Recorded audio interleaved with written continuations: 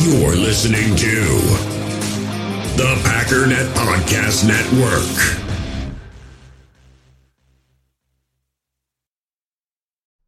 We all have smartphones, and we all know they're pretty amazing, but they also can be amazingly distracting, especially when we're around other people. So US Cellular wants us to reset our relationship with our phones by putting down our phones for $5. That's right, a company that sells phones wants us to put down our phones. And to see what we find, learn more at uscellular.com/built for us. In the hobby, it's not easy being a fan of ripping packs or repacks. We get all hyped up thinking we're going to get some high-value Jordan Love card, but with zero transparency on available cards and hit rates, it's all just a shot in the dark. Until now, introducing slab packs from arenaclub.com, the only repack that provides real value, a complete view on all possible cards, and clear hit rates for each one. Now when I buy slab packs on Arena Club, it finally feels like I know what I'm getting. And honestly, the best thing for me and my son is the fact that we're kind of novices into this. When I walk into a card shop with my son, and a card says it costs $40, kind of just taking his word for it that that's a good value. So I appreciate the transparency on grading, as well as just getting excited about seeing what you could potentially get. Right now, you can get 10% off your first purchase by going to arenaclub.com/packdaddy. Wow, that's crazy offer. 10% off a $400 slab pack. That's $40 right there. Anyways, that's arenaclub.com/packdaddy for 10% off your first purchase. This is your daily Green Bay Packers update, brought to you by Packernet.com and powered by Overtime Media. Two-time Pro Bowler Jamal Adams has requested a trade from the New York Jets. The first-round safety picked out of LSU in 2017 has been a monster already in the NFL, racking up 12 sacks and 2 interceptions in his first 3 years, and has been a very important leader on the team's defense. Adams has 2 years left on his rookie contract, and the team does not seem to be willing to trade him yet.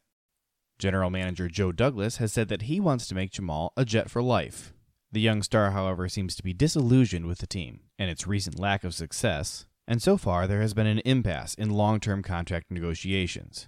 Due to his dynamic leadership and obvious skills as a talented football player, many Packer fans immediately started buzzing about the possibility of a trade. Don't get too excited. Adams has released a list of 7 teams he's interested in playing for, and the Packers are not on that list. An early favorite in the negotiations seems to be the Dallas Cowboys. Another factor here is that safety is not a big need for Green Bay. They drafted Darnell Savage in the first round last year, and he had a phenomenal rookie year. The team also paid out big money to free agent Adrian Amos, who has 3 years remaining on his contract. If you're still not convinced, the Packers' limited cap space this year and next is the final nail in the coffin that makes a trade extremely unlikely. And don't forget, the Jets want something in return. They're asking for at least a first and third round pick, according to at least 2 sources. So far, this is not Packers general manager Brian Gutekunst's style. While he was willing to hand out 4 huge contracts in 2018 to free agents Za'Darius and Preston Smith, as well as right guard Billy Turner and aforementioned safety Adrian Amos, draft capital is something he covets. He also seems to prefer to scout out emerging talent in players who haven't made a huge name for themselves yet. So although Jamal Adams is one of my personal favorite players in the league, and I'd love to see him in Green Bay, this is an extremely expensive trade who's not interested in coming to Green Bay and doesn't fill a huge hole on our team. On Thursday, the Packers announced that their annual meeting of shareholders will be held virtually this year due to COVID-19. This is usually a live event, but this year it'll be live streamed to 360,000 shareholders. That live stream will take place on July 23rd at 11 a.m. Central Time. So shareholders, mark your calendars. Speaking of COVID-19, ticket prices this year are relatively low as uncertainty looms over the question of if live audiences will even be allowed at most NFL games. So far, the matchup with Tom Brady's new team, the Tampa Bay Buccaneers, has generated the most interest, with ticket prices starting at $227. Incredibly, this will only be Tom Brady and Aaron Rodgers' 3rd time ever playing against each other. In case you're wondering, Rodgers came away victorious the first time, back in 2014, final score 26-21. Unfortunately, the Patriots stomped the Packers in 2018, winning 31-17. It wasn't even close. So many fans are excited to see round 3 between the 2 future Hall of Famers now that Brady has switched conferences. Remember, the Packers and Patriots only play each other every 4 years, and in 2010, Aaron Rodgers missed that Patriots game due to a concussion.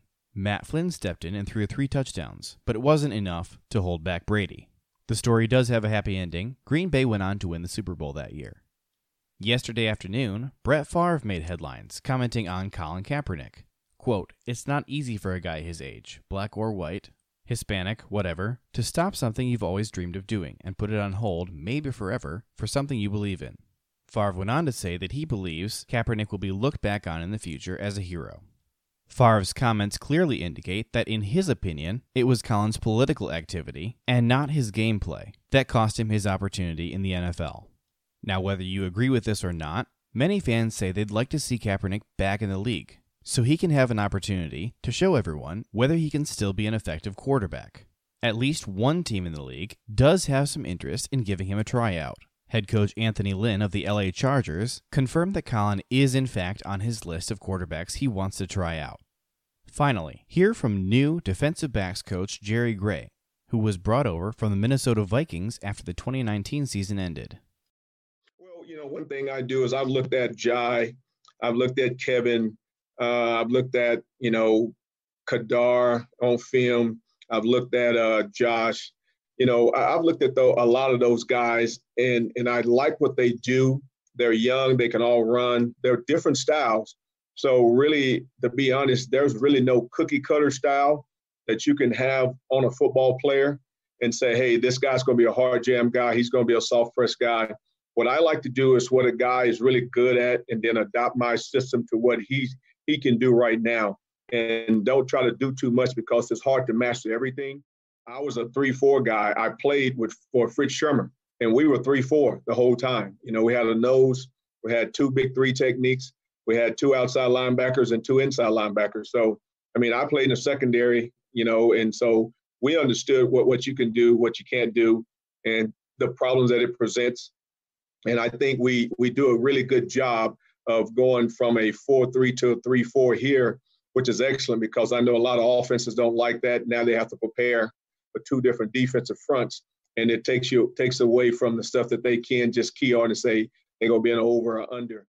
That's it. You're caught up on all the Green Bay Packers news. For more in-depth analysis and a look at Packers strategy, make sure you're subscribed to the Packernet podcast, hosted by the Pack Daddy, Ryan Schlip. Keep up on all the Green Bay Packers news by going to Packernet.com. And follow the Packernet podcast on Facebook. My name is JJ Leahy, and this has been your daily Green Bay Packers update. Support for this podcast comes from Overtime Media.